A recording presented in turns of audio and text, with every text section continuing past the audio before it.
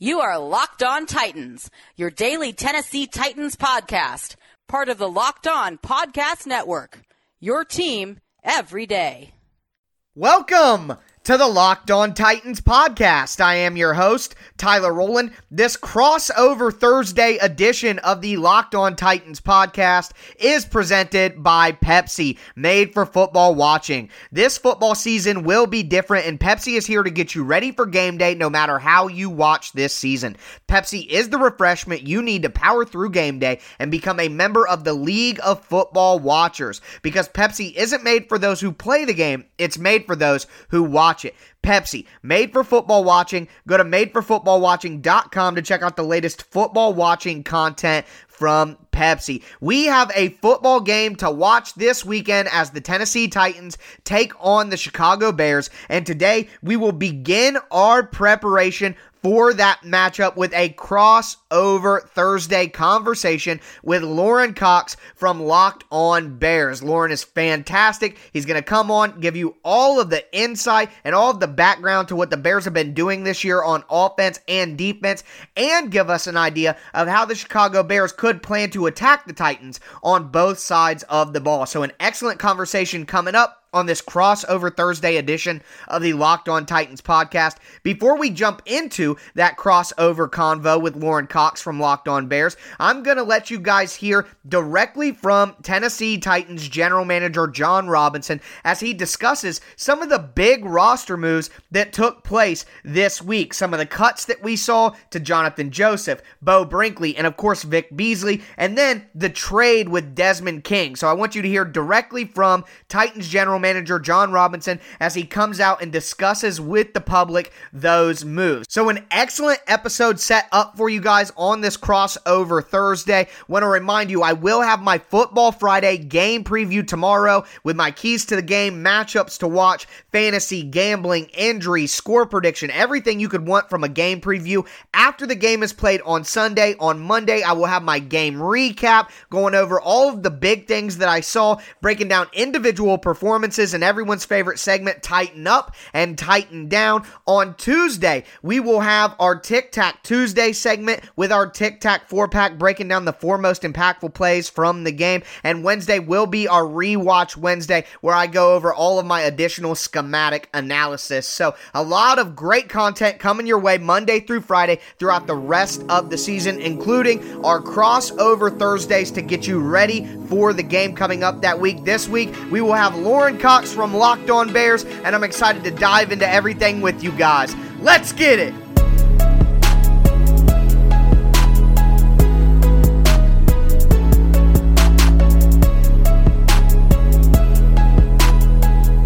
After a 5-1 team loses to a 1-5-1 team, it is only expected that changes will be made, and there were some significant changes made to the Tennessee Titans roster throughout this week, starting with the trade for slot cornerback Desmond King from the Los Angeles Chargers, and then following up with 4 roster cuts: defensive lineman Isaiah Mack, long snapper Beau Brinkley, cornerback Jonathan Joseph, and then the biggest move of them all from a news perspective, the cut of high-priced free agent signing outside linebacker Vic Beasley. On Wednesday, Tennessee Titans general manager Jon Robinson spoke with local media and explained all of these different roster moves. Let's hear directly from Robinson about these moves. Audio is courtesy of TennesseeTitans.com. And first, he talks about why he decided to release Vic Beasley at this time. I think that, not every decision that we make works out. We spent a lot of time working with him, trying to get him going. And at the end of the day, we felt it was best for us to go a different direction and release him from the football team. Vic Beasley's tenure with the Titans will go down as one of the worst in franchise history, and it was obvious from the beginning that there would be issues when Beasley did not arrive to training camp on time and missed the first 10 days of the proceedings, resulting in $500,000 worth of fines. And Robinson talked about how that slow start and that late arrival impacted Beasley throughout the season. Yeah, I think that, when a player can't come right in and get going, that certainly slows down the acclimation into our football program. And it's frustrating for me that it didn't work out. At the end of the day, that's on me that it didn't work out. But we made the decision that we made, and we're moving on. And while Beasley was not productive during his time on the field for the Titans, it most likely was a lack of effort displayed in the Cincinnati game that ended up with him getting cut. And Robinson spoke about those perceived effort concerns. I thought in practice he was coming along. There were practices where, and it was like we were turning the corner, and it was a new defense, a new team, and he was working to figure all that out. And then, when we got to the games, it's not that the effort wasn't there. The production wasn't there. That's what we're all judged by in this business is performance. And at the end of the day, it wasn't good enough. Someone who the Titans hoping is good enough is cornerback Desmond King, who they traded a 6th-round pick for earlier this week. Robinson talks about what he sees in a guy like Desmond King. Slot corner there with the Chargers. Productive player at Iowa. I think he had double-digit interceptions and PBUs, and he was an aggressive guy, a good tackler, good blitzer, instinctive in coverage, good feel for route combos, for finding the spots and zones where he needed to fit, and being productive there. So glad it worked out for us. Excited to get to work with him once we can get through these protocols. Another noteworthy cut the Titans made throughout the week was to veteran cornerback Jonathan Joseph, and Robinson talked about that move as well.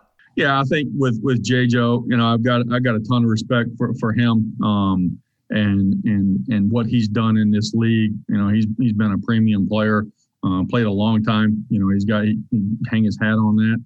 Got a lot to be proud of. But at the end of the day, it was wanted to take a look at some younger guys and move forward there.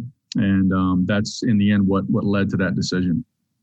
And then finally, Robinson talks about cutting an 8-year member of the organization and long snapper Beau Brinkley. Felt like that, we saw it, and was hoping that he would kind of, and I love Beau Brinkley. He is a pro's pro. He's a hard worker. He's a great teammate. I've got nothing but the utmost respect for Beau and how he handles his craft. But it was it was something that he'd kind of gotten sideways on a little bit, and we didn't see him, fixing it. So felt like we needed to make a move there.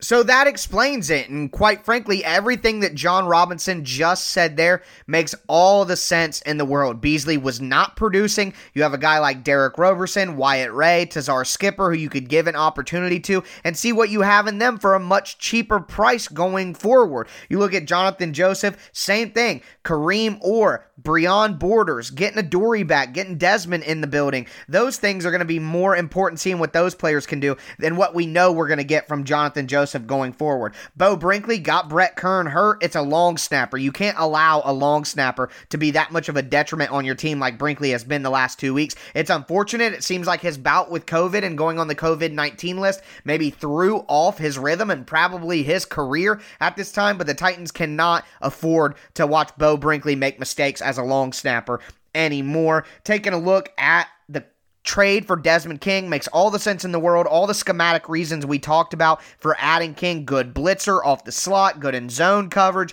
smart player, aggressive player, very passionate about football, good returner, makes plays on the ball. I mean, he's everything that you could want, and the Titans literally stole him for a 6th-round pick. So that is an explanation of all those moves from Titans general manager John Robinson. It is time to move into our crossover Thursday conversation with Lorin Cox from the Locked On Bears. We're going to start out with me asking Lorin some questions, move into the final segment where Lorin asks me some questions, and people who listen to the show every day, if you had to guess which person talked the longest in their segment, who do you think it is? Spoiler alert, it's me. It's always me. Lord. I talked for about 18 minutes in the final segment to Lorin's about 12 in the first one, so did run a little bit long, as I always do. I am long-winded, as they say. But I don't think you guys are going to complain all that much. Excited to get into that conversation. Lauren is really, really intelligent about the Bears, so excited for you guys to hear what he has to say. Before we do that, though, I want to tell you guys about Built Go. From the geniuses over at Built Bar, who brought you the best tasting protein bar ever, comes the best workout gel you can get. Whether it's a mental or physical wall, break through it with Go every day. Built Go comes in an easy 1.5 ounce package, can go in your briefcase, your golf bag, your backpack, even your pocket. It's the best workout gel on the market because it's like a 5-hour energy, but without the crash feeling, and it's natural, so it's better for your body. Basically, it's like you drank a Monster, but you get a third of the caffeine and much better results. And it comes in 3 delicious flavors: peanut butter honey, chocolate coconut, chocolate mint. But it's not just the flavor. We know that the folks over at Built will always be bringing the flavor, but it's also about the health components here. Not only do you get that energy boost from the workout gel, but Built Go also combines collagen protein with that energy gel. And collagen protein is fast absorbing, gets into your system quick, it's easy on your stomach, and it promotes joint, soft tissue, hair, and skin health. The stuff literally makes you look better. Built Go is also loaded with a bunch of great things to help ignite your day: beta-alanine, B3, honey, that kick of caffeine, B6, B12. So an excellent idea if you need a little bit of a boost to get you through your day. Visit BuiltGo.com and use promo code LOCKED to get 20% off your next order. Once again, use promo code LOCKED for 20% off at BuiltGo.com. Let's go!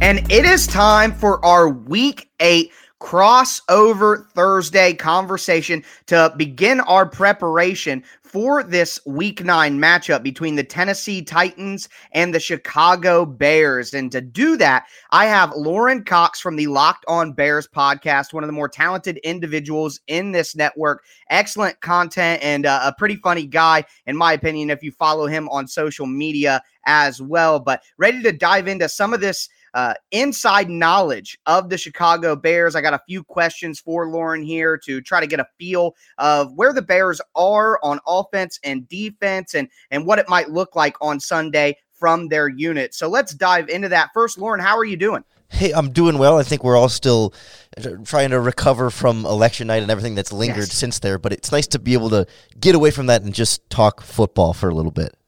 Yeah, at the end of the day, football is a lot of our escapes, both us and our listeners. So excited to talk about this game between two teams that, you know, despite the feel around these teams at this moment in time, still two very successful teams in the grand scheme of things looking at the season. So the Bears come in, they're teetering a little bit here after a very good start. And the quarterback spot has been obviously a big polarizing topic for the Bears. So the first question that I wanted to ask you was about the offense. What are your general thoughts? I'll give you an open canvas here. What are your general thoughts on who the Bears offense is at this moment in time in the season? And what do you think that their ultimate potential is? And I preface it all by saying that it's funny that the Titans and the Bears are kind of like Frankenstein images of each other, where the Bears have a really good defense and a struggling offense. The Titans have a really good offense and a struggling defense. So I guess we'll start on the struggle side. What does the Bears offense do so far through half of a season? And what is your kind of overall feel on that unit of the ball? Well, the problem is they don't really know what they do. They're still trying to figure that out. They don't really have a consistent offensive identity, and they've just sort of been able to piece it together, I guess, to kind of keep your Frankenstein analogy going, and just kind of body parts here and there. And they made it work to get to 5 wins so far, but obviously starting to kind of catch up with them the last couple of weeks as the quality of opponent has been stronger. And so, like, what they want to do is, you know, put some tight ends on the field and run the ball. But Their offensive line has been struggling all season, and now it is injured beyond the point of any kind of semblance of an offensive line. I mean, they've got a COVID situation. They've got a couple injury situations. They could start one or more rookie 7th-round picks on Sunday, depending on how the health goes of a couple of players that are going to be potential game-time decisions. They'll be down to one week one starter potentially on that line. It's going to be extremely rough. And so then as that offensive line struggles, it's kind of hard to tell exactly how good Nick Foles is, exactly how good the running game is, and to some extent exactly how good Matt Nagy is, although we're kind of in year 3, and there's a growing frustration among the fan base that, like, he should be able to do more to help out his offensive line, to help out his quarterback, to help out his running game. And we're seeing still some of the same repeating struggles from year in and year out that have led to a lot of frustration for a team that's still in a good spot to make the playoffs. Yeah, and that's kind of, I had a hard time deciding how I wanted to dive into things because the feel around the Bears is if they're not a playoff team, but I'm pretty sure they sit at 5-2 at this moment in time. That's correct, right? Yes, 5-3, I believe. 5-3 now, but I mean, they're still in a catbird seed for a playoff spot. So this team, it feels like they're an underperforming team, but in reality, that their record still shows them as one of the better teams in the league. So my question for you with the offense and the things that you talked about is, I know that they may not be playing their best, but they clearly have had some success throughout the year, pulling off 5 victories. So if the Bears offense is able to have success against this Tennessee Titans defense that has their own struggles in their own right, what do you think it would look like on Sunday if the Bears offense were able to get things going against the Titans defense? Yeah, we saw, and throughout the season, we've seen like stretches of consistent Bears offense that kind of show you what it's going to look like. And it was kind of like second quarter-ish of last week against the New Orleans Saints. They had a drive where they gave Nick Foles some time to throw, and he delivered a 50-yard strike downfield to Darnell Mooney and then a 25-yard touchdown to Allen Robinson, where there was like this vertical aspect of the offense that just hasn't been able to be there because they haven't had enough time for those kind of plays to develop downfield. And on top of that, right around the same time, it wasn't the exact same drive, they ripped off their longest run of the season, a 38-yard run where Montgomery made a couple of guys miss and then broke away in the open field. So like it looks like consistent downfield passing, because right now when it hasn't been working, it's a lot of check down to the running back, you pick up your 3 yards and end up in these sort of third and medium situations when they can't run the ball in between, and ultimately they kind of struggle to like consistently pick up difficult down and distance situations. So to me, it looks like spreading the ball around, getting a lot of deep shots worked in there, and getting good pass protection, which is going to be a struggle against any defense with the way this Bears offensive line is set up to play this week. Not so fast, my friend. That is the exact analysis we got about the Bengals' patchwork offensive line, and yet the Titans' poor pass rush was still not able to capitalize and even get a sack on Joe Burrow. So for any Bears fans listening to this at this time, relax. Take a deep breath and understand that you have the most disappointing group of pass rushers in the NFL knocking on your door. So a little glimmer of hope for the Bears offensive line, even if it's in a bad spot. But with that, talking about that Titans defense on the mind, move over to a Chicago Bears defensive unit that has been much better than the offensive side of the ball for Chicago. So I guess to give you a similar question and lob up a similar softball as I did with the offense, just give me a general idea of what this Bears defense has done through, the first half of the season. What do they do well? And what are some of the things that have allowed them to be so successful? You look at some of the numbers, they're the best third down defense in the league. They're the best red zone defense in the league. These numbers are not by accident. The Bears have a ton of talent, but schematically speaking, I guess, what are they doing out there that's allowing them to be so successful through the first 8 weeks? Yeah, I think the main thing that stands out to me about this defense is how well they communicate. And it's not always verbal, but it's about players knowing exactly where they're supposed to be and properly exchanging routes, if it's, a downfield route concept, and making sure that everybody is filling the space and taking away the types of throws that quarterbacks are going to want to make against them. So if the receiver's on a crossing route over the middle, knowing when to pass that off to your safety and when you're supposed to track and follow that, and everybody kind of just knowing the rules of this defense, which you should expect from a defense like this that's had a number of guys together in the secondary for a few years. The linebackers are both fairly experienced, and they've got a pretty solid pass rush up front that, generally speaking, allows them to stay aggressive, to jump on underneath routes for the most part, because they know that they have time, or that the quarterback's not going to have time to get rid of the ball on some of the over-top stuff. So, like, last week the Saints kind of got them a little bit just hurrying up and kind of dinking and dunking them downfield and started tiring them out a little bit. And so often this season,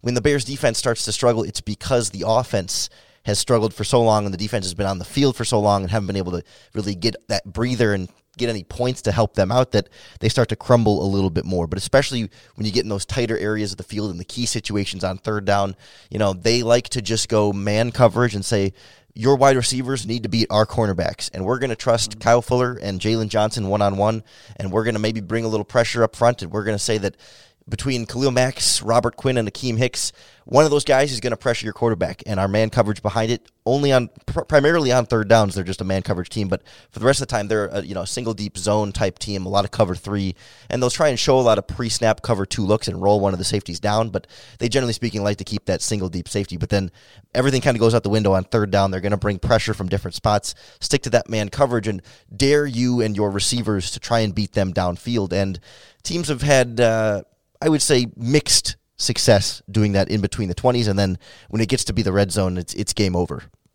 Yeah, I mean, once you get into the red zone, the field is shorter. You don't have to worry about, guys going deep on you. It gives you less grass that you have to cover, so that does make sense for a talented defense. And one thing that I will say is the Titans have been struggling against tight man coverage lately. They don't really have a lot of wide receivers who have the ability to separate against man coverage. A lot of the separation created by the Titans wide receivers is driven by the scheme that they run. So that is something that is concerning for the Titans going into this game, is their lack of man beaters on offense is going to go up directly against the strength of the Bears defense. And I guess maybe that's a good segue into my next question, which again mirrors what I asked you about the Bears offense. What do you think this Bears defense will try to do against the Titans offense?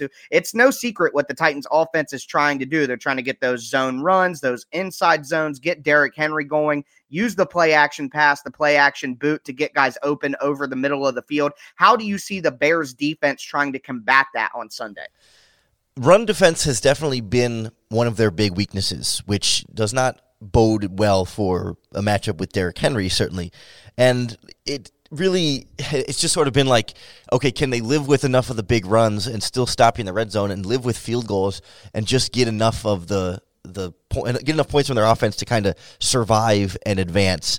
And so I don't know that they're going to have anything new or special to try and do to slow down Derrick Henry. They've been, I think, a little bit vulnerable to the play action as well. I wouldn't surprise me if the Titans try and mirror some of what the Rams did successfully against them, which was just kind of sticking it in the ground game, doing a lot of motion and play action and trying to get this defense looking in a lot of different places and a lot of different directions, and just try and pound it on them as best they can without making it as obvious every time exactly how you were going to do it. So I think it's a big concern for me on how this Bears defense is going to be able to stop Derrick Henry. It's a question of, can Derrick Henry do enough to, or I guess even can Ryan Tannehill do enough on top of what Derrick Henry's going to do? Because Henry's going to get his yards, but then can Tannehill and this receiver group, like you mentioned, not necessarily creating a lot of separation on their own, can they score in the red zone? Can they pick up a key third down situation if the Bears are going to get them into a longer down and distance? Because at times there has been space to run against this team, but it takes a little bit more than that to win. Well, again, I know that the Locked On Titans listeners are probably going to get annoyed at me here. The Bears fans will love to hear this, but, the Titans did run for over 200 yards against the Bengals last week and still lost that game by double digits. So if there's another glimmer of hope for the Bears, it's possible that they give up a big game on the ground and are still able to limit the Titans' passing offense and prevent them from getting any kind of consistency going. So those are some really great insights, Lauren. I really do appreciate it. That's That's inside information and context that we wouldn't have been able to get just through film study or just through the box score. So that's exactly why we do these crossover Thursday conversations. I hope everybody enjoyed that. We are going to get into the second portion of our crossover Thursday conversation between the Locked On Bears and the Locked On Titans. I am going to get in the hot seat and have Lauren shoot those fiery arrows over at me.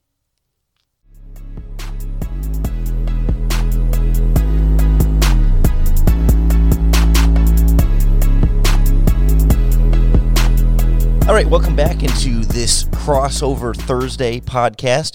Tyler Rowland from Locked On Titans here with Lauren Cox from Locked On Bears, breaking down this Week 9 matchup between really two of the more interesting teams, I think, in the NFL in terms of starting strong and kind of trailing off as of late. And I think given the Titans' undefeated start and then last week losing to the lowly Bengals, I'd like to start there.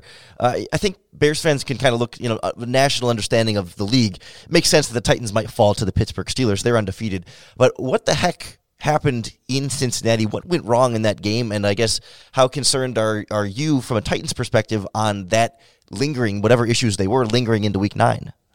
So a lot of people in the Titans fan base would tell you that this is all the defense's fault. The defense has been terrible, and rightly so. The defense has been terrible. They're historically bad on third downs at this moment in time with a percentage over 60%. So they have been horrific on third downs, third and longs especially, and that has really hindered the whole entire team. But it's football. All three phases are to blame for the Titans' inconsistent play in the last 2 weeks. So the Titans' offense, specifically last week, shot themselves in the foot. An early red zone interception for Ryan Tannehill when the team was driving. On 1st and goal, you just cannot roll right and throw against your body in that down and distance circumstance in the red zone. So a mental mistake from Ryan Tannehill. They had a missed field goal, which got no points on a drive and kept the Bengals up by 10. They also, A.J. Brown had a big drop pass, which you saw, I'm sure everybody saw the 73-yard touchdown pass that A.J. Brown caught against the Steelers, the slant that he took across the middle and took straight up the field. He had the same exact play design and the same exact result from the secondary, man coverage with one safety to beat if he catches the ball, and he dropped it. And it just totally threw the Titans' offensive drive out of a rhythm. A few holding penalties when they were across the 50 doomed some drives. Now, there's the conversation to be had of, should those things totally kill a drive? Of course, a turnover will, but the other things, a drop, a penalty, a missed field goal, that shouldn't doom you. But the problem is that a Titans offense that is pretty good, they have such a small margin for error when the defense is giving up third down conversions and playing the way that it's playing. The Titans offense basically has to score over 31 points a game for them to feel like they can win. And that's a lot of pressure to put on your offense, and your offense has to have a great day every single game. And that's just not going to happen in the NFL. The other guys get paid too. And the Bengals are a better team than their record indicates, and the national feeling around the Bengals, they are a better team than that. But when you combine the defense being historically bad on third downs, and that allows the offense to not have as wide of a margin for error, they start feeling the pressure. They don't play their best game. Well, now the Titans are going to have a really difficult time winning unless their offense is firing on all cylinders. And then you add in the Titans special teams missing the field goals that Gostkowski has missed throughout the year. He's made some big ones, but he's missed a lot of kicks as well. Brett Kern, one of the best punters in the league, I'd say the best punter in the AFC over the last few years, was just hurt on a play because of a botched snap by the Titans long snapper for the last 8 years. So you have an 8-year veteran who's been with the team as a solid long snapper. Now all of a sudden has the yips and can't give good snaps. It led to the Titans all-pro punter getting injured. And then the kicker is missing kicks. The Titans have a ton of special teams specific players on their roster that don't play offense or defense, that were literally brought to this team to play special teams. And in back-to-back weeks, they've given up big returns to their opposition in special teams in critical moments. So quite frankly, the Titans are playing inconsistent football in all three phases right now. But if I had to give out the most blame, it would definitely be to the defense, because the defensive vibe that is created, it ripples and affects the rest of the team. Yeah, let's start with that defense there. You had mentioned before the pass rush is such a big issue. I think Bears fans can look at their roster and the depth chart and kind of see some names. Jadeveon Clowney, obviously, national well-known name, a guy who's been a consistent pass rusher in his career. Recent early draft pick Harold Landry on the edge, Jeffrey Simmons up front on the defensive line, even Daquan Jones at nose tackle is a guy who seems like he's been maybe not a consistent pass rusher, but a consistent force on the defensive line for a while. They just released Vic Beasley. I guess why? First of all, I understand Beasley was struggling, but why outright release him, and why hasn't this pass rush been any good? Well, I guess my answer to why the pass rush hasn't been any good, I'll start there. It's a combination of things. I know that everybody wants to blame it on one thing. Is it the coaches? Is it the players? Let's lock down who's to blame here. But the reality is it's a ton of factors. The number one factor, if I had to give out the most blame, would be the play in the secondary. The Titans can't walk their cornerbacks up onto wide receivers to disrupt timing and rhythm in offenses because they don't have the talent at cornerback, especially in the slot with Chris Jackson, the 7th-round rookie, who's the 115th ranked cornerback out of 115 per Pro Football Focus this season. That's last, if you need me to recap. And then Jonathan Joseph, who was recently cut as well, has been an abomination on the outside, but I really don't like getting on Jonathan Joseph. He's 36 years old. He was pushed into a role that he was not expected to play with this team. So I'm not going to, crush Jonathan Joseph, who probably shouldn't be in the NFL at 36 years old anyway. That's a problem with the GM and the way the roster was built. So part of the reason is the way the roster was built, not having enough talent at the cornerback position. Another problem is just guys not making plays. Everybody wants to, what's the scheme problem? What's the play calling problem? But at some point, this is a quote that Mike Vrabel says a lot, head coach for the Titans. He says, it's not the X's and O's, it's the Jimmies and the Joes. And while I don't subscribe to that thought process 100%, I will say that at the end of the day, guys have to beat the man in front of them. That's what football comes down to. Can you beat the man in front of you against his will? And the Titans are not doing it. Jadeveon Clowney and Harold Landry, the Titans' 2 edge rushers, are both in the top 20 in the league at the edge rushing position in total pressures. They're both in the top 20. But the sacks aren't there because guys just aren't making the play when it matters and getting the quarterback on the ground. The Titans have missed, I believe I've tracked 6 sacks on the year through a missed tackle. Now, that's not all the defensive line. Some of that is the cornerback that I mentioned, Chris Jackson, the slot cornerback rookie, who's been miserable this year. So, it's been a combination of the individual players are not making plays. The roster was not set up well enough at cornerback to allow the Titans to do the things that they want to do in terms of blitzing, walking cornerbacks up, playing press coverage. They don't have the talent to do that. But also there's a problem with the way that the coverage is married with the pass rush. The Titans will do certain stunts and certain twists and certain downs, and they'll have off coverage on the outside. Well, a stunt or a twist takes a little bit of time to develop. So if you're playing off coverage with certain stunts and certain twists, it just doesn't make any sense to put those two together. The Titans will run a 7-man blitz or a 6-man blitz, an all-out blitz, playing man coverage, but have their cornerbacks 10 yards off the ball.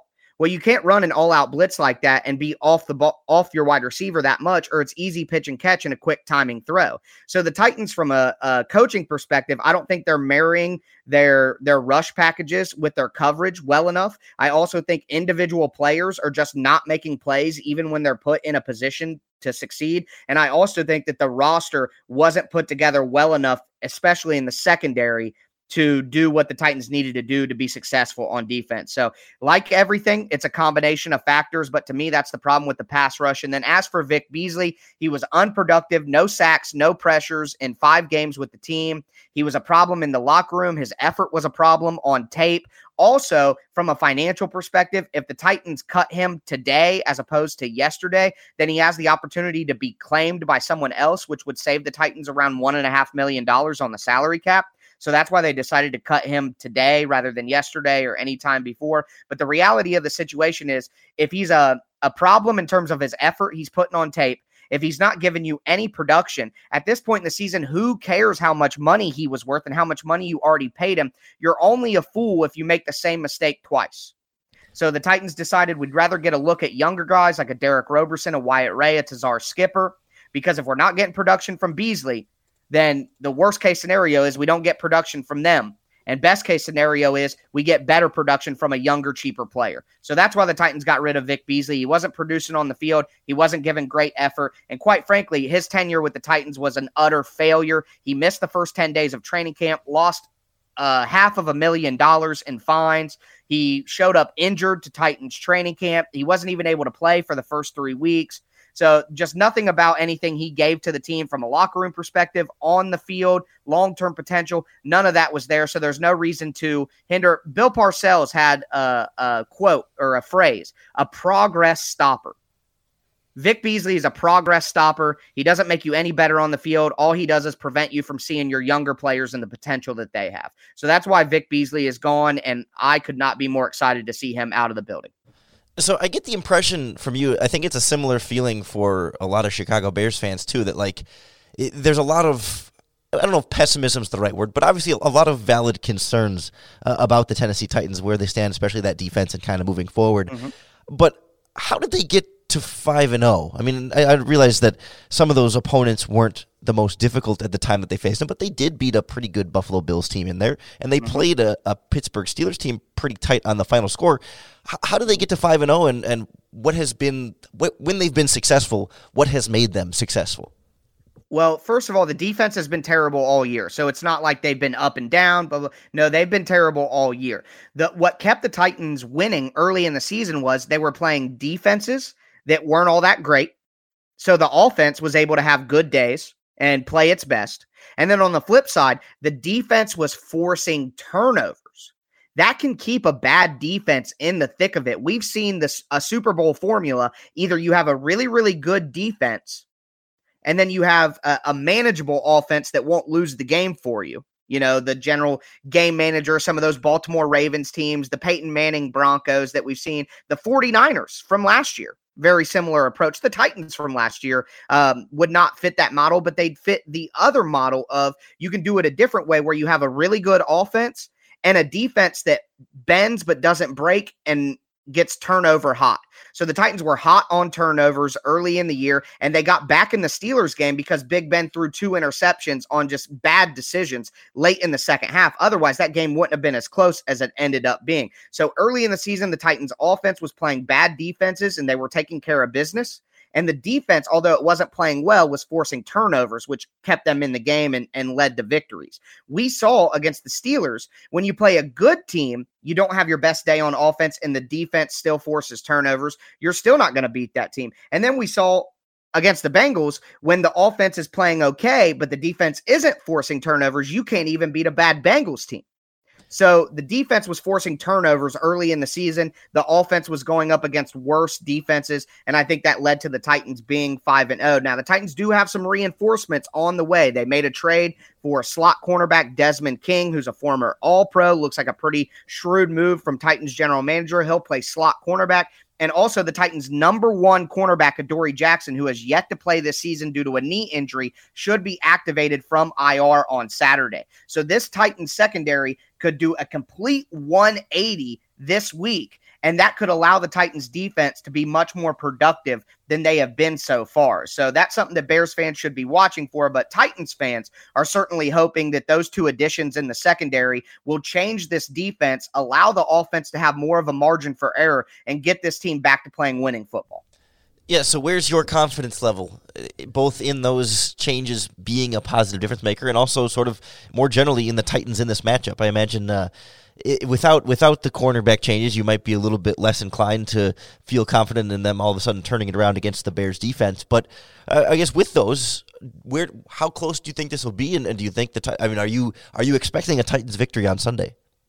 Well, I would tell you that I think this is going to be an incredibly close game. I really do. But I do think that the Titans will pull it out. And you could call me recklessly optimistic, but from what Adoree Jackson isn't one of the top 5, top 10 corners in the NFL. But just having an above average NFL cornerback compared to Jonathan Joseph, who shouldn't even be in the NFL, I think when I talked about the Titans not being able to walk up their cornerbacks, which limits the type of disguises they can do with their pressures, which limits how effective their stunts and their twists can be. The Titans pass rushers are great in space. Harold Landry, Jadeveon Clowney, get them out in space, get them on twists, get them on stunts, get them on loops. That's how those players are successful. The Titans can't do as much of that if they can't play tight press coverage. And you couldn't do that with the group of cornerbacks that they had for the first half of the season. So my hope is this changes what the Titans are able to do schematically on defense, get them back to doing what they want to do, which is being a disguise defense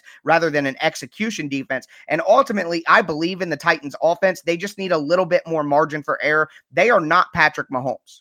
Okay, Ryan Tannehill is not that. He's played great. He's played well. I'm glad that he's getting his flowers to a point, but he's not Patrick Mahomes.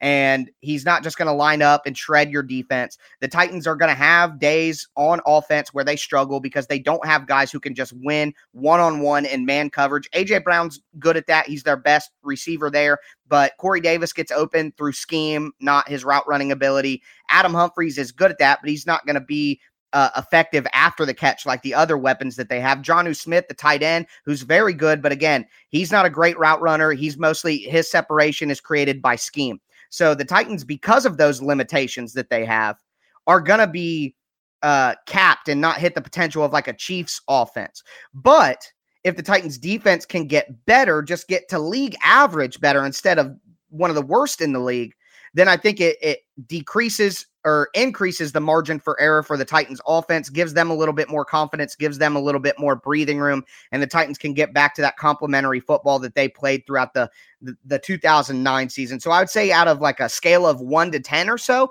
my confidence is about a 7 that the Titans get back to the way that they were viewed before the Bengals game as one of the top 5, top 6 teams in the NFL who are a Super Bowl contender by the end of the year.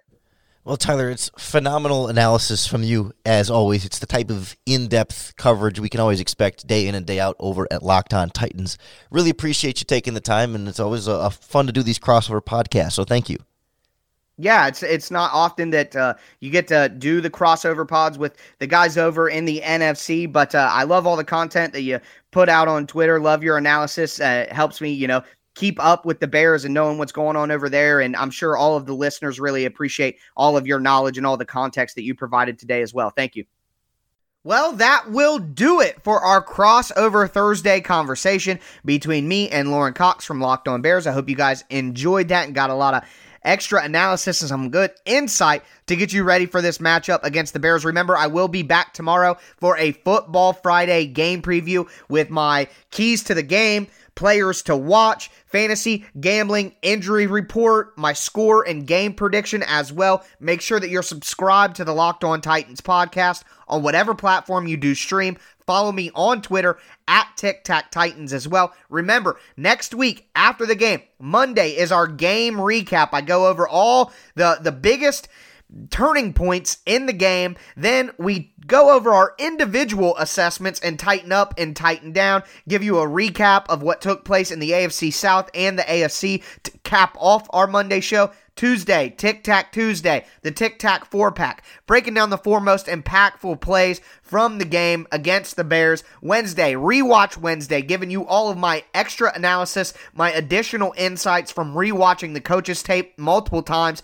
after the game took place. And then we will be back again a week from now for another crossover Thursday, this time with the division rival Indianapolis Colts. So a big week ahead on the Locked On Titans podcast. Make sure you're subscribed on whatever platform you do stream. But that is going to do it for me today on this monster crossover Thursday edition of the Locked On Titans podcast. As always, I am your host, Tyler Rowland, and this was Locked On Titans.